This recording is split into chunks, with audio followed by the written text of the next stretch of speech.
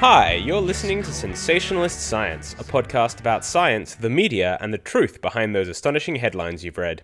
I'm your host, GidMK, aka The Health Nerd, and today I'll be talking you through the wonderfully positive headlines about dogs and mental health, and why, despite our deepest desires, man's best friend probably isn't stopping us all from having issues like schizophrenia and bipolar disorder.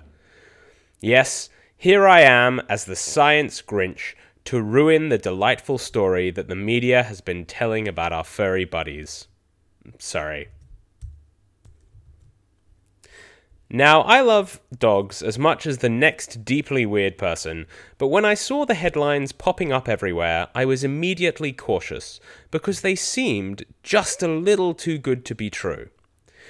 The usually excellent New York Times headed the pack with the delightful sounding, "Having a dog as a child is tied to a lower risk of schizophrenia as an adult." Fox News had a very similar angle, saying, "Study, owning a dog during childhood reduces risk of mental health problems." And Psychology Today promoted almost the exact same line with, "Do pet dogs affect the risk of schizophrenia in humans? Children who have a pet dog before age 12 have a lower risk of schizophrenia." If we're going by the headlines and the articles they come from, it sounds like having a dog as a child reduces your risk of schizophrenia. According to the news, this was also quite likely to be causal, which sounds amazing, if a tad absurd. That the dog itself reduces your risk of developing schizophrenia as an adult if you have one as a child. It just doesn't sound like there is enough in the intervention to cause the outcome of reduced risk of schizophrenia.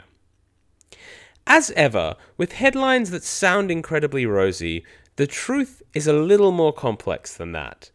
In this case, it's not even the media's fault, because the study itself had some serious issues that make it very hard to draw any conclusions from it at all. Bottom line, dogs probably aren't going to stop you from getting schizophrenia.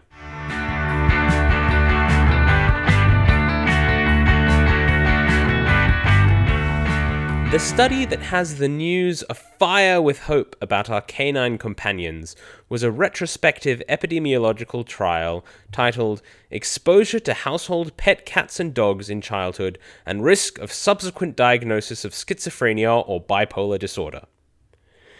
The scientists report that they took a group of people, split them up by whether their family had owned a dog, cat, or no pet as a child, and ran a series of statistical analyses comparing these three groups on the future risk of schizophrenia and bipolar disorder.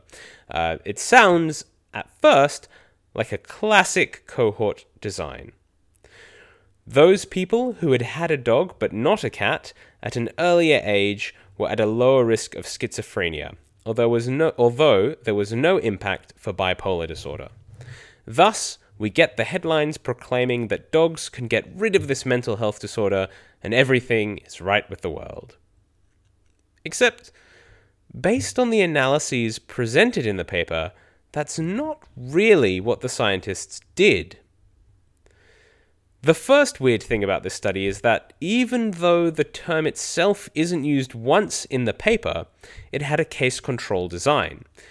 It wasn't, as you'd expect, a cohort study. What this means is that instead of taking a group of people and dividing them up by whether they had had a pet as a child, the researchers took a group of people with mental health issues now and compared them to a control group who didn't in terms of their exposure to pets as a child. Rather than picking people based on exposure and dividing them up, which is the design of a cohort study, they picked based on outcomes, which is the basic difference between a case control and a cohort. The thing about this type of study design is that it injects some extra sources of bias that you don't get from cohort studies. Bias is anything that can change the results of the study and get in the way of our causal relationship. So it means that dogs don't cause the outcome of schizophrenia. And this particular piece of research suffered heavily from one of these extra sources of bias, or potentially suffered, and this bias is called recall bias. Recall bias is what happens when you ask people to remember stuff that they did months or even years ago. Inevitably, a certain proportion of people get it wrong, and this can screw up your results. Case control studies, by their very nature, are sensitive to this bias because you are asking people who have health issues to remember the exposures that might have caused the problem years ago. It doesn't mean they're useless. Case control research is one of the main ways that we realize that asbestos is harmful, but it's something to bear in mind. And in this study, recall bias was a massive issue. The scientists took people who had a current diagnosis of bipolar disorder or schizophrenia, many of them who were in hospital at the time of the study, and asked if they remembered having a pet as a child and what age they were when the family got the pet. It doesn't take a genius to realize that this is an immensely flawed way of calculating people's exposure. Even if people weren't having a rough time in the hospital, the chances that they'd correctly remember exact dates of their family's pet ownership 10 to 50 years after the fact are very small. There were also other issues with bias in these studies. As with many of these observational trials, it's just not easy to figure out causation given the number of residual confounders that are impossible to adjust for. But there was actually a much bigger issue that made the study almost entirely, or I think it's fair to say entirely useless, as any kind of evidence for anything. You see, the statistical analysis was, as reported in the study, basically meaningless, which was really a bit worrying.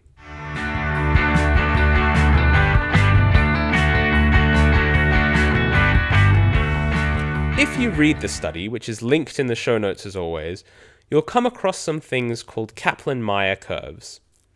These look at survival probabilities and usually are used to predict how many of one group will survive at any given time without the outcome in question versus another group.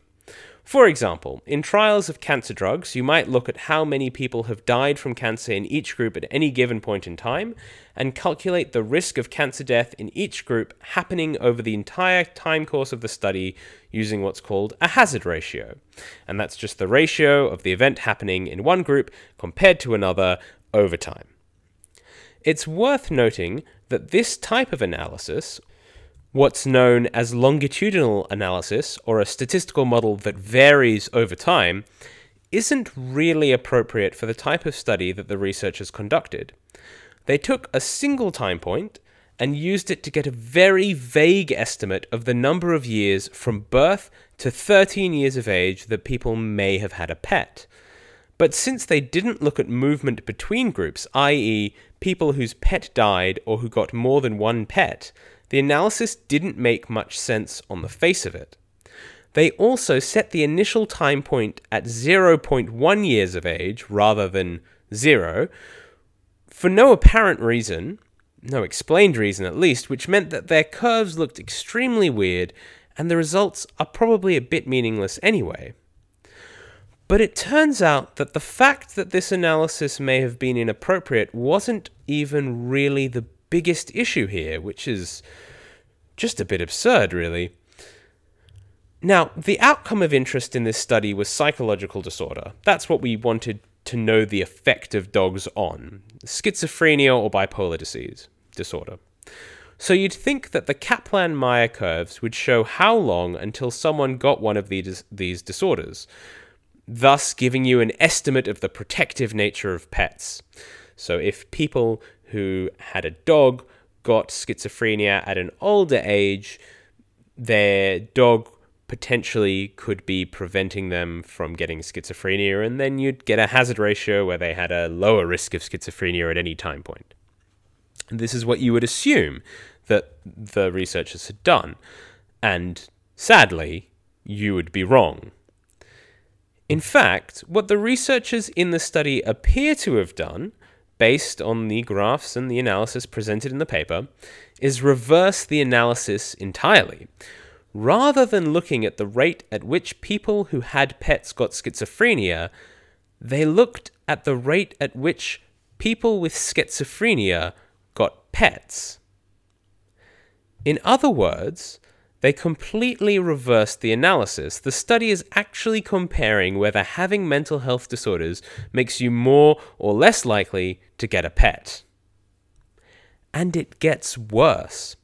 Remember, they ascertained the outcome, schizophrenia or bipolar, and then asked people to remember when they got their first pet as a kid. In other words, they're not just using mental health to predict whether someone is going to get a pet. They're really looking at whether having a mental health disorder as an adult makes you more or less likely to remember having a pet as a child. The actual analysis that is reported as the main finding was a Cox regression rather than a Kaplan-Meier curve, but it appears to have suffered from exactly the same fatal flaw. Basically, instead of seeing whether dogs prevent schizophrenia, the study seems to have looked at whether schizophrenia prevented the memory of dogs. Not exactly an important research question, that.